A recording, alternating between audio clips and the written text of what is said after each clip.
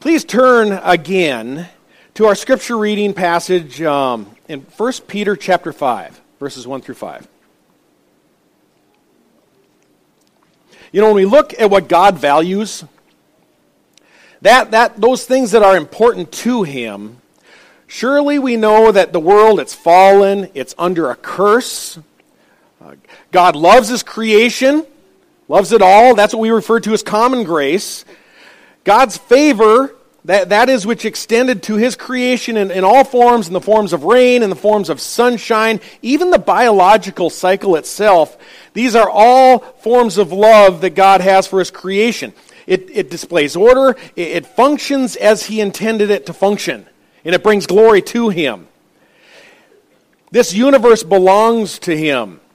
Hebrews chapter 1 says of Jesus Christ, God, after He spoke long ago to the prophets, or to the fathers and the prophets in many portions and in many ways, in these last days has spoken to us in His Son, whom He appointed heir of all things, through whom He also made the world.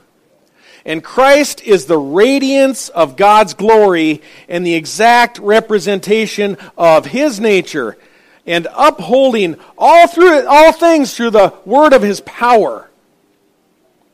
Christ upholds all things through the word of His power. He sustains everything. Colossians 1:16 says, all things have been created through Him and for Him. For He is before all things, and in Him all things, again, they hold together. And in comparing the immense value of a human soul to that even of a simple animal or bird, Jesus said, are not 2 sparrows sold for a cent? And yet not even one of those will fall to the ground without God knowing it. And in Matthew, we're told about the lilies who are clothed in the field. Christ is the creator. He's the sustainer of the universe. He provides for all. He upholds all. He cares for everything.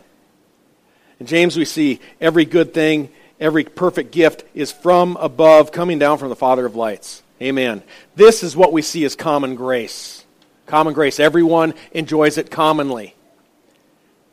Then there is God's redeeming grace. Redemptive grace is God's grace and favor in the form of salvation of souls. We know man, after God created man, that we rebelled, we sinned. We know the wages of sin is death, and that death entered into the world through sin. Everybody sins, so everybody dies, except in the case of a rapture. It's Enoch. Different text, different story. We won't go there today. But through all men, there has been rebellion. We are certain to die and face the judgment of God. And God sent His Son, Jesus Christ, to die and pay for our sins. And to all who receive Him, to all who believe in His name, God gives the right to become children of God. God has saved us. That's redemptive grace. And to all believers, God provides His Holy Spirit to us as a sign and as a seal unto the day of redemption. The Holy Spirit regenerates our hearts. He deposits us. That means He baptizes us into the body of Christ. 1 Corinthians 12:13 says this, for by one Spirit we were all baptized into one body. The Corpus Christi, the body of Christ. It's not just a nice town in southern Texas. The body of Christ. And in doing so, as we discussed last week, we as Christ's body, we are His physical manifestation in the world today. You and I are His representation. Scripture says we are His ambassadors. You know, if I were God, maybe I would have probably thought of a different way. Is there a better way to do this than through a whole bunch of sinners? But in His wisdom, in His grace, in His power, He uses us as His ambassadors. His ways are much higher than ours. But just as Christ walked the earth, we now walk the earth. Just as God loved His Son, God loves us. Christ's body is to Him the most precious thing on the planet. The most precious thing is His body.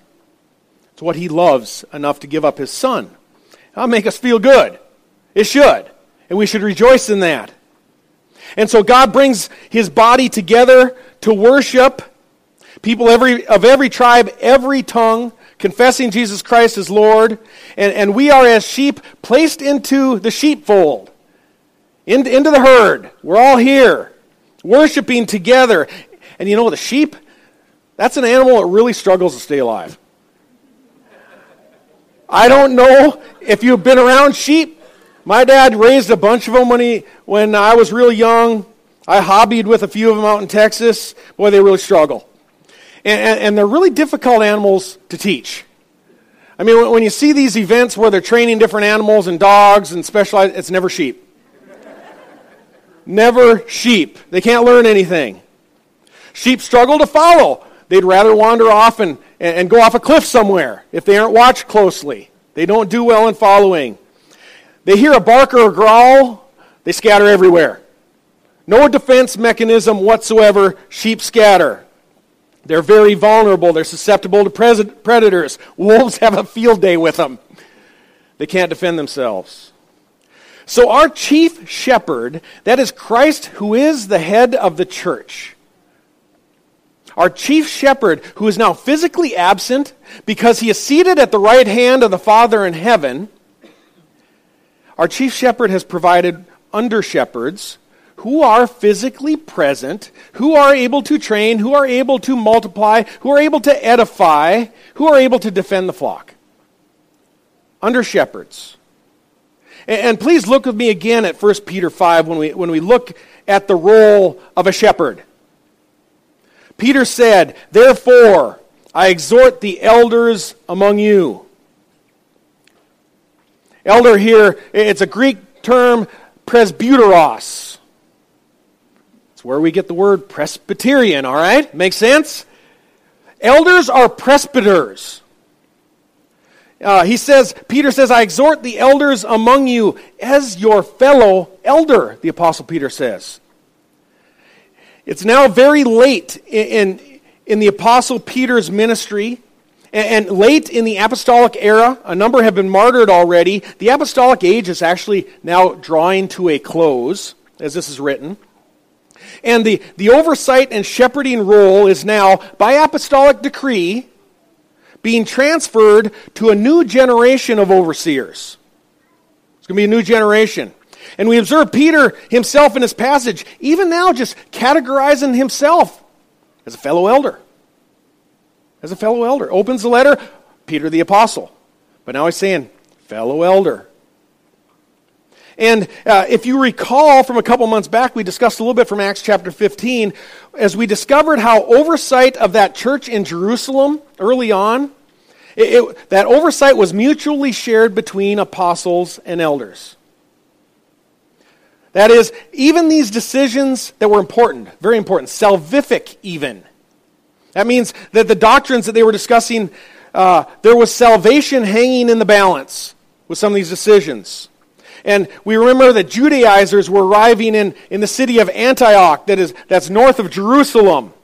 And they were teaching, they were coming in and teaching that you had to obey certain tenets of the Mosaic law in order to be saved. You can't be a true Christian till you've been circumcised. They were trying to add back in the Mosaic law. And Paul the Apostle, who was in Antioch, he knew better than this. He knew that was inaccurate. And a debate raged. So in Acts 15:2, it says that after there was great dissension and debate, they determined that Paul and Barnabas and some of the others of them should go up to Jerusalem. That's an elevation. They actually went down south to Jerusalem, but it went up an elevation. They went down to Jerusalem to the apostles and elders concerning this issue. Shared responsibility, apostles and elders. Please notice, it was reviewed jointly. It says in verse 4, when they arrived at Jerusalem, this is Paul and Barnabas and his group, they were received by the church and the apostles and the elders. And they reported everything to them. Verse 6 says at that location, the apostles and the elders came together to look into this matter. And we know what the result was. Peter made the announcement. God made no distinction between Jew and Gentile, cleansing their hearts by faith also. Remember? Referencing the Mosaic Law, even as being a heavy yoke, Peter says that we will not place this burden upon the neck of the disciples. It's not going to happen. A yoke which neither us nor our forefathers could bear. We believe, Peter said, that Jews are saved through the grace of our Lord Jesus Christ in the same way that the Gentiles are also. Amen? Praise Jesus. And then James got up and spoke. He made a declaration. And we read that the apostles, the elders, they sent back this team of representatives back to Antioch with a letter. And in Acts 15:23, we see this letter of official declaration opening like this: from the apostles and the brethren who are elders, to the brethren in Antioch and Syria and Cilicia who are from the Gentiles, they say greetings. In Acts 16:4, just a few pages later, now while they were passing through the cities, this is again referring to Paul and his team, they were delivering the decrees which had been decided upon by the apostles and elders. So they were sharing these decrees that had been handed down. So decision-making, oversight of the local church, it was a shared situation. And after the scriptures were years later completed, once the canon was at least nearing completion, we had the canon of Scripture, and it was available now as an inerrant guide for the church. Once that came into the picture, and this apostolic age now is drawing to a close, in 1 Peter chapter 5, Peter essentially says, consider me a fellow elder. Consider me a fellow elder. This is right in line with what the Apostle John said. If you will look at his last two letters, 2 John and 3 John, he simply introduces himself as the elder. The elder's responsibilities we find in 1 Peter chapter 5. And in beginning in verse 2, the elder's responsibility, Peter says, is to shepherd the flock of God among you. The elder's role is to shepherd. Shepherd's the word for pastor. It's translated pastor. A pastor is a shepherd. And elders are the ones who do the pastoring. They do so how? Verse 2 continues, exercising oversight, not under compulsion, but voluntarily. Get this, according to the will of God. Not for sordid gain, but with eagerness, it tells us.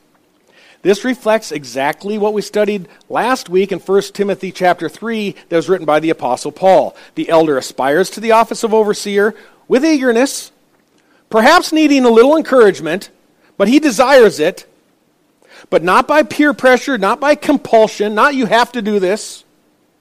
Because elders are motivated, they're driven by a calling from God. Not driven by money, not by sordid gain, it says. And elders, they shepherd the flock of God by, it says, exercising oversight. Oversight here is a Greek term again, episkopeo. What does that sound like? Yeah, episcopal is Episcopalian. Another biblical word, that's where they get their name. The Latin form of this same word is bishop. Bishop. So an elder who oversees in Latin is a bishop. The term overseer implies continuing and careful scrutiny.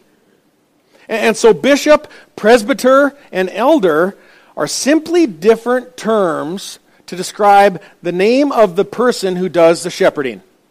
That's all it is. The role it shepherds. So we can see from 1 Peter that these are not a hierarchy of offices. You don't have a bishop up in Atlanta and a presbyter in Jacksonville and the local elder down at the local church or pastor. They're all the same office. An office that pastors the flock, shepherds a flock. And Episcopalians, they call their overseers bishops much of the time. Presbyterians call their overseers presbyters. And we call our overseers elders.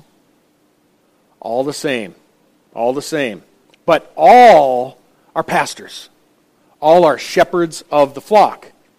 You could refer to Gerald and myself as bishop. But don't, that'd be really weird. Our function is to oversee. 1 Timothy 5:17 says this, "The elders who rule well are to be considered worthy of double honor, especially those who work hard at preaching and teaching." Preaching and teaching. The Greek word for rule here simply means to preside over, to make governing decisions. 1 Peter 5 verse 2 tells Gerald and I to do the oversight we saw according to the will of God. According to the will of God. That means simply in harmony with Scripture. That's what the will of God is. It's found in Scripture. This is why we learned last week that elders, those with the responsibility to shepherd, Titus chapter 1 says they must have the ability to teach sound doctrine and refute those who contradict. Have to know their Bibles. Because if they're going to govern, oversee according to the will of God, you have to know what the will of God is, right? Simple. Local churches are provided oversight as it's revealed in the Scriptures. You know, when we talk about deacons, the role of deacon, which will be next week, we find instead of overseeing, they are recognized as godly, willing, able-bodied servants. Very important people. To be recognized by the congregation, they must have very similar character traits as an elder, we found out. But they're never found in Scripture as exercising a governing role or oversight. They're not found in Scripture doing that. This is why they're not required to have the ability to teach. But elders govern, in verse 3, this is in 1 Peter 5 again, if you look with me, not by lording it over those allotted to your charge, but proving to be examples of the flock. This term here, allotted, it's quite fascinating. Sheep that are allotted to a pastor's charge are ones who fall under his jurisdiction. This is the same word that is found among the Roman soldiers that cast lots for Christ's garment. They cast lots. It was allotted to them by chance, so it appeared. And as pastors, those who are under your oversight are those who are here that happen upon you. They come in, they join the local church. This is a view here of the local church. It's where we see local congregations developing. They happen upon the location, one form or another. And it isn't that we determine that we're here by luck or by chance or randomness or anything like that. We know that God is in charge and He leads us towards things. God's directing every step. But we acknowledge as pastors, Pastor Weiler and myself, that the church, the growth of the church, the size of the church, many dynamics of the church, they're outside of our control by God's allotment. It's those allotted to your charge. It's the ones who fall in a location. Each local flock is by God's allotment. So pastors then, they don't oversee by compulsion. The sheep are not overseen by compulsion. Everybody is here because they want to be here. It's not by compulsion. And as such, we see a pastor, they can't lord it over someone. Right? It's unlike a business owner who has the paycheck. Says, you want this paycheck? You're going to have to work for it. You're going to have to show up, or you're going to get it. They can lord it over people, right, Nathan? Not exactly the wording you would choose, is it? No, that's not what he does. So you can't do that. Elders can't just say, you know what? You're going to show up on Saturday, and you need to be out here mowing, or you need to be out here painting, or you need to be out on Wednesday night. Pastors can't do that. Pastors don't do that. The pastor relies everything in the church, everything that happens, to be accomplished by, empowered by prayer. Prayer and the power of the Spirit as it moves people to be involved. And according to God's Word. Done within the parameters of the Bible. We realize we can't go out. We can't make it go. Joe, I know we can't make it go. We don't have an oar in the water. God's got the oars in the water. And we're completely helpless on our own. We have to be fully dependent upon God, His control, upon prayer. And the fact really that anyone shows up at all is a miracle. That's right. The fact that any of us love God, it's an absolute miracle. He's brought us together in a miracle. Praise Jesus. And so we know that. We don't rely on eloquence. You say, well, I know that. We don't attempt to attract people by glamour. It's all by faith. And when the chief shepherd appears, it says there, for those who are able to walk this faith, to work, to persevere, it says, you will receive the unfading crown of glory. So the ministry of a congregational oversight is completely dependent upon God through His Spirit. And it's empowered by prayer. It's applied according to the will of God. And shepherding oversight or pastoring, it's entirely a ministry of prayer and the Word of God. Entirely. Listen with me to Acts 6. Acts chapter 6. You don't need to turn there. This is a time very, very early in the church. The apostles were providing the oversight of a quickly growing congregation in Jerusalem. Very early on here. The elders weren't even selected yet that were going to join them. And the apostles were the only overseers. They were the only pastors that were on the scene here in Jerusalem. And in verse 1 of chapter 6 it says, now at this time, while the disciples were increasing in number, a complaint arose on the part of the Hellenistic Jews against the native Hebrews, because their widows were being overlooked for the daily serving of food.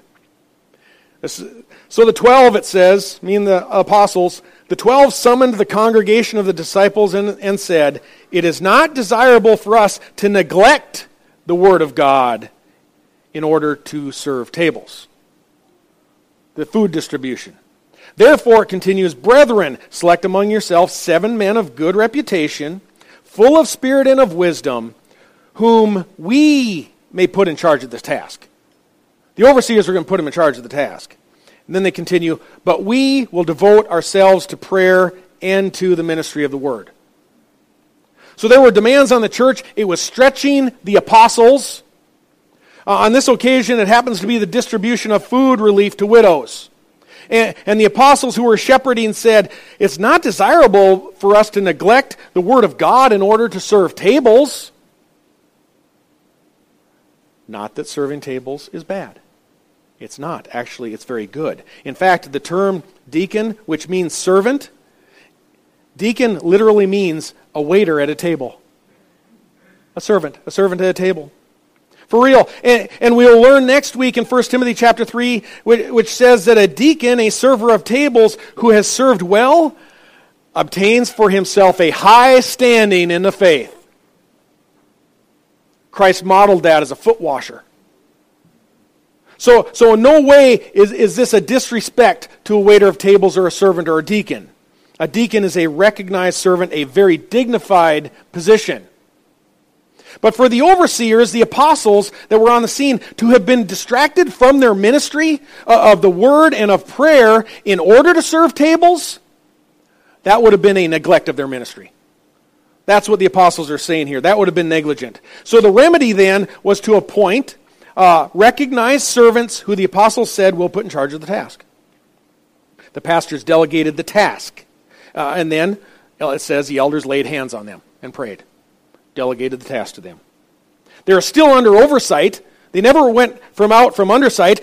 They're not a separate branch of oversight. We get that from America. Separate branches of government that work against each other. No, that's not how the church works. They're not separate branches.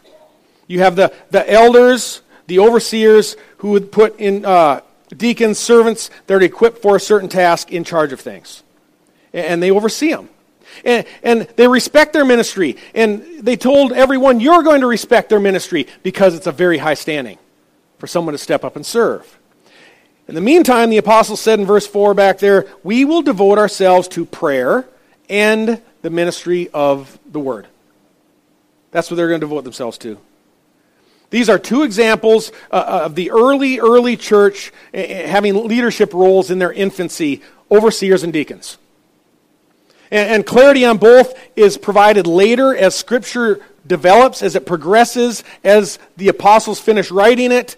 And these are clarified later on, where we're looking at right now. And elders provide the governing oversight that is directed by prayer, and decision-making oversight that is administered according to the will of God. And the deacons serve. And we see initiated now by the apostles. This represents a group, a beginnings of a council. A council of men, it says. Those who are united to provide oversight and to shepherd the flock of God, the local church. And this governing body of a local church is generally referred to as a board of elders, or a council of elders, some churches say, a board of overseers.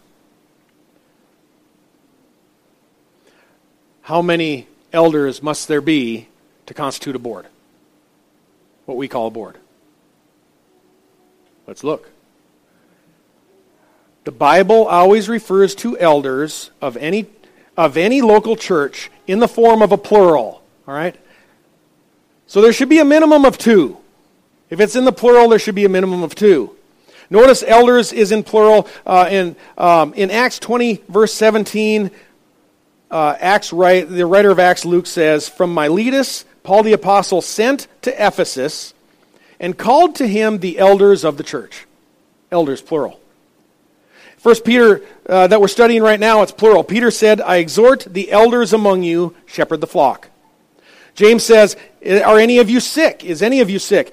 Have him call for the," again, elders, plural. So there are multiple elders at these locations. How are they identified? How do you know who they are? First, we studied last week. We know from Scripture that there's certain character qualities, character requirements. They have to also have the ability to teach. But Scripture also demonstrates that each generation of overseers assesses and identifies the replacements. Assesses and identifies their replacements. To Titus now is acting as a second generation of overseer on the island of Crete. The apostles were the first generation. Titus is acting second generation, and he was to appoint the third generation. Paul wrote in Titus 1, verse 5, "For this reason I left you in Crete, Titus, that you would set in order what remains and appoint elders in every city as I directed you." That was his role. And then we know Timothy, who we've been studying, he was acting as a second generation overseer in Ephesus, right? We've studied that in the past, and Paul is writing him. And he tells Timothy in 2 Timothy 2:2, "The things that you heard from me, entrust these to faithful men who will be able to teach others also." First to second to third generation. In Acts 14, we see the identical thing. Paul and Barnabas, they're establishing churches throughout Galatia and different locations.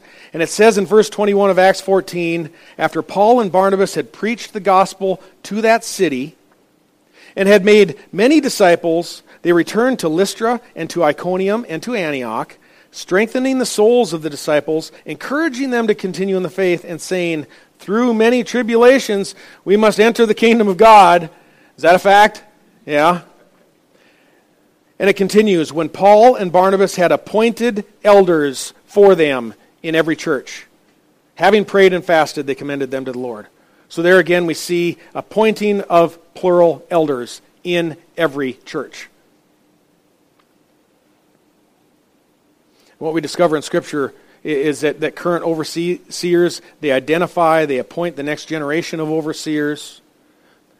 This is very similar to what we do here. Very similar. Essentially, leadership appoints nominees. Nominees. Who we feel meet the necessary biblical requirements. And to assure that they have a reputation of being above reproach, then we present the nominees in front of membership to ask for a vote of affirmation. Do you agree? And our current board members are essentially appointed. And then the membership provides their stamp of approval by affirming, and the nominees are above reproach. I think we do it right now. The way we do it is it's 50% plus one to approve them.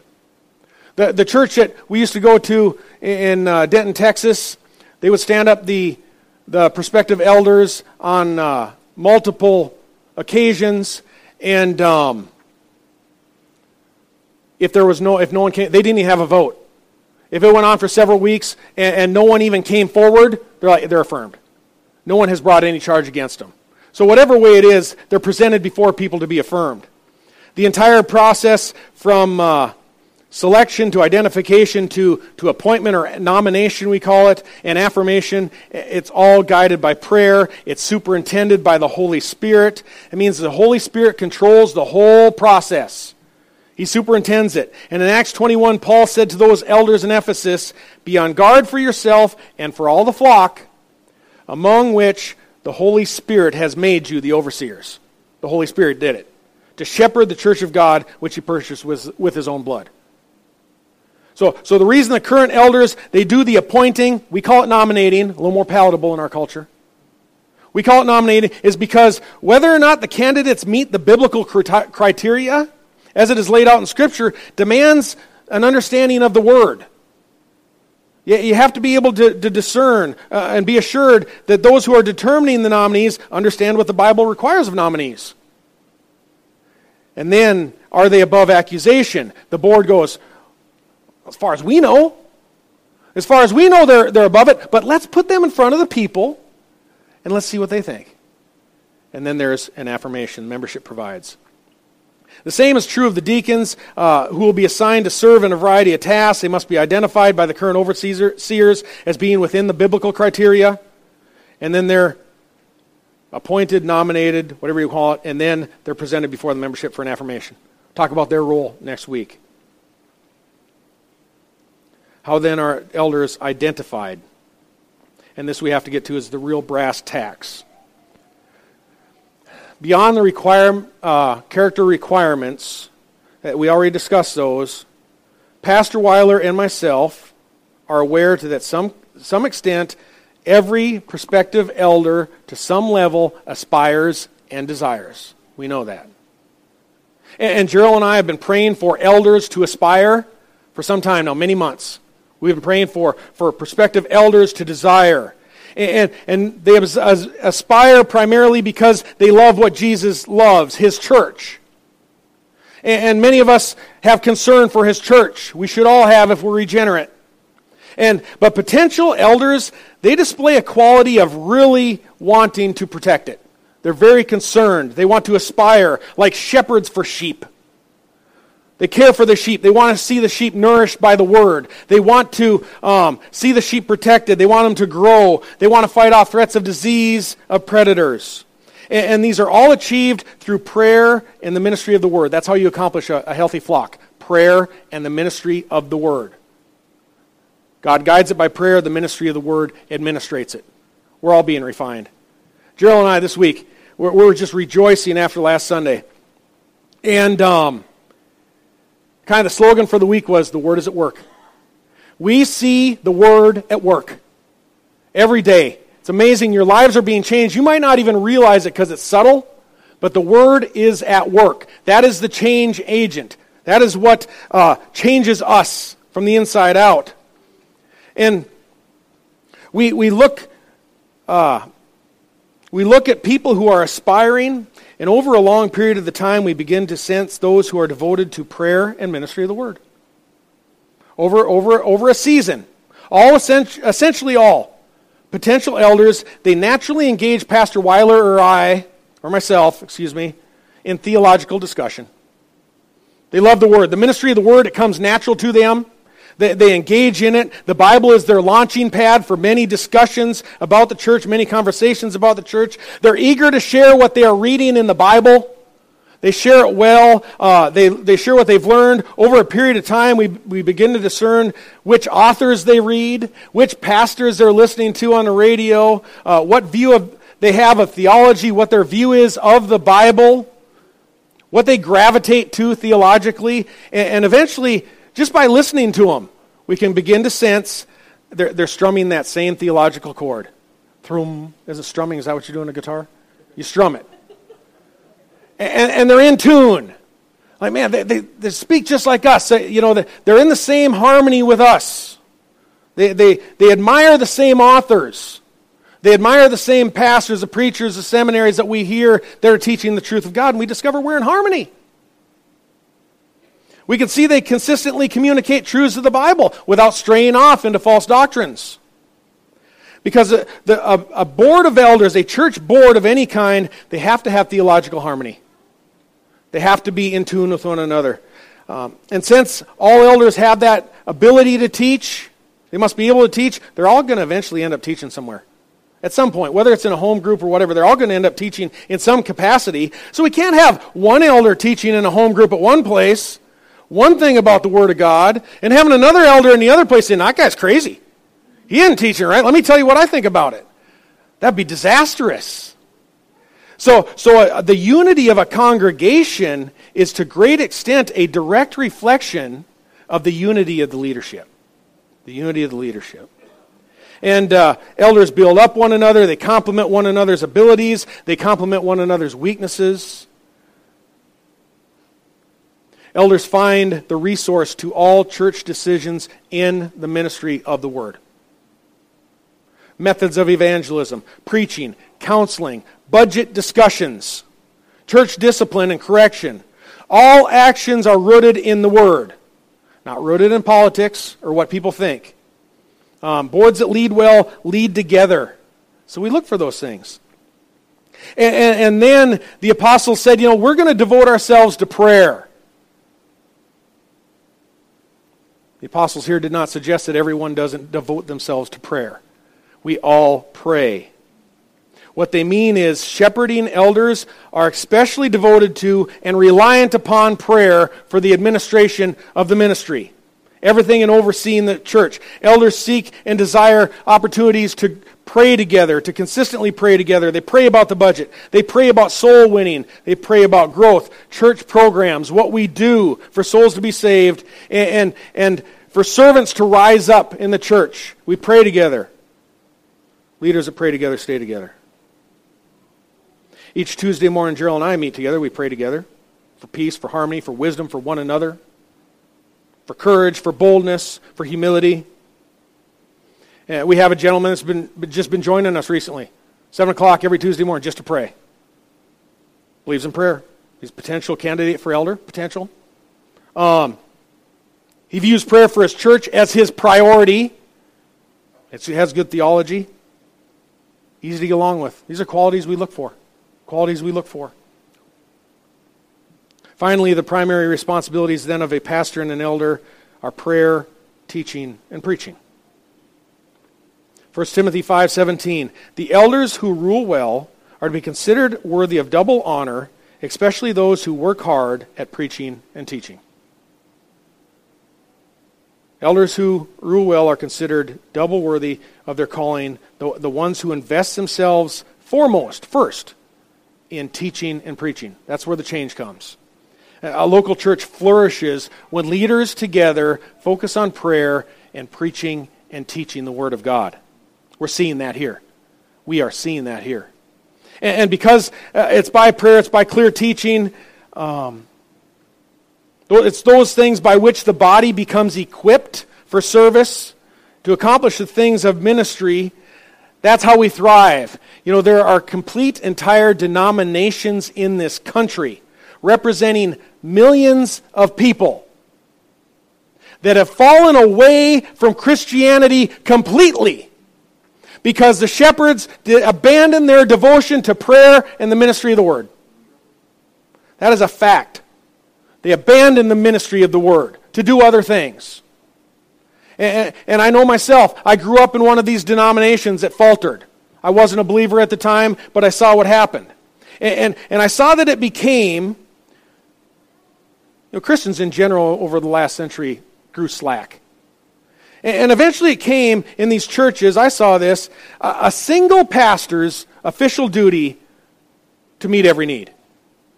It was the single pastor, the guy who rode the cleric who wore the robe and was the official minister. It was his official duty to visit every person who was sick, fix every person who was ailing, answer every complaint, meet every concern in the flock. When they had spare time, they were supposed to fix a roof. And when pastors are expected to do everything, it always comes at the expense of the teaching of the Word. Always. And of prayer. Detrimental. You cannot divest yourself of that. So a pastor meeting every need, everywhere, at every occasion, every crisis, every time, that does give an appearance of godliness. Oh, the guy's everywhere. That's great. No, it's not.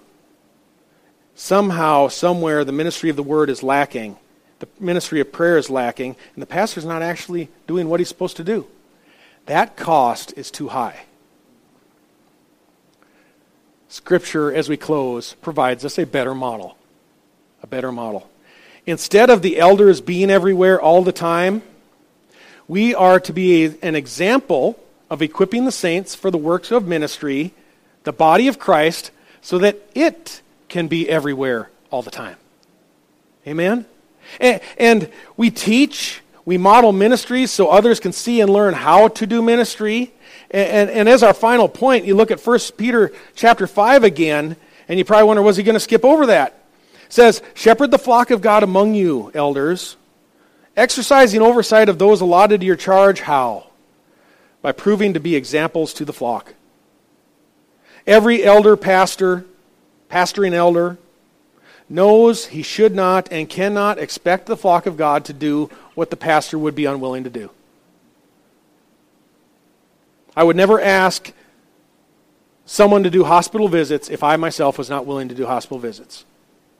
I'd never expect you to hand out a gospel tract if I'm not willing to model that and even train you to hand out a gospel tract if you so desire. Can't expect you to do what I wouldn't do. If we expect you to give to the church sacrificially, we know we need to give sacrificially. It's a ministry of prayer. God knows what we do. God knows what we do. And if I expect you to make a meal to take someone who's sick when they're in trouble at home, then I have to expect myself to make Rita to take a meal to someone who is sick because I can't cook. The same is with Vacation Bible School, Awana, holding street signs, cleaning the church. Gerald needs to be there too. He is. And we equip the saints for the works of service for the building up of the body of Christ. And a couple examples here recently, you might not know that even go on, of equipping others to do what we can't be all the time. The Quintanas. They do virtually all of our new visitor connections. They try to call them. They reach out to them. They'll go visit them. They labor in that. Nobody even knows they're doing it. Do a great job. They contact everyone who they can. You turn in a connection card, you're probably going to get a call. They're wonderful people. They love people. They love new people. They say, that's a ministry we want to be involved with. We've got Bud and Margaret Copeland over here who just love to pray with people, be with people who are in need. And they said, we want to start doing some home visitation. They said, for those who are just shut in, not that we're at everybody's place every day of the week, but we want to be available for those who can't get here. So we started ministry 2-3 months ago, prayed through it for several weeks, and now they're available. If you know anyone who's shut in, they've started visiting people who can't get out all the time. They're doing the works of ministry and reaching out beyond us. And we all desire to do the works of ministry in order for this work to expand, in order for it to grow. That reach is going to have to be further than a handful of elders. It's got to be the whole body of Christ reaching out to the community, because Christ is building his church. And we talked about how that is the most precious thing to God in the universe. In the universe. He's adding to it every day. It's our privilege to be at work at that.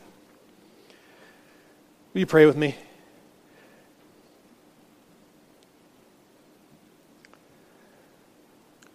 Dear Father, you are magnificent. Lord, we love you.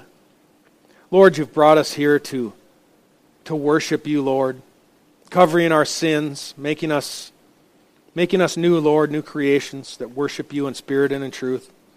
Lord, we love you. We want to serve you, Lord. Help us to do that well. Lord, help us to preach Christ, to go out and be courageous, Lord, to love one another, Lord, to minister in spirit and in truth. Lord, we love your truth. Your word is truth. Thank you, Lord, for today. Bless these people as they go, Lord. Be with them. In Christ's name we pray. Amen.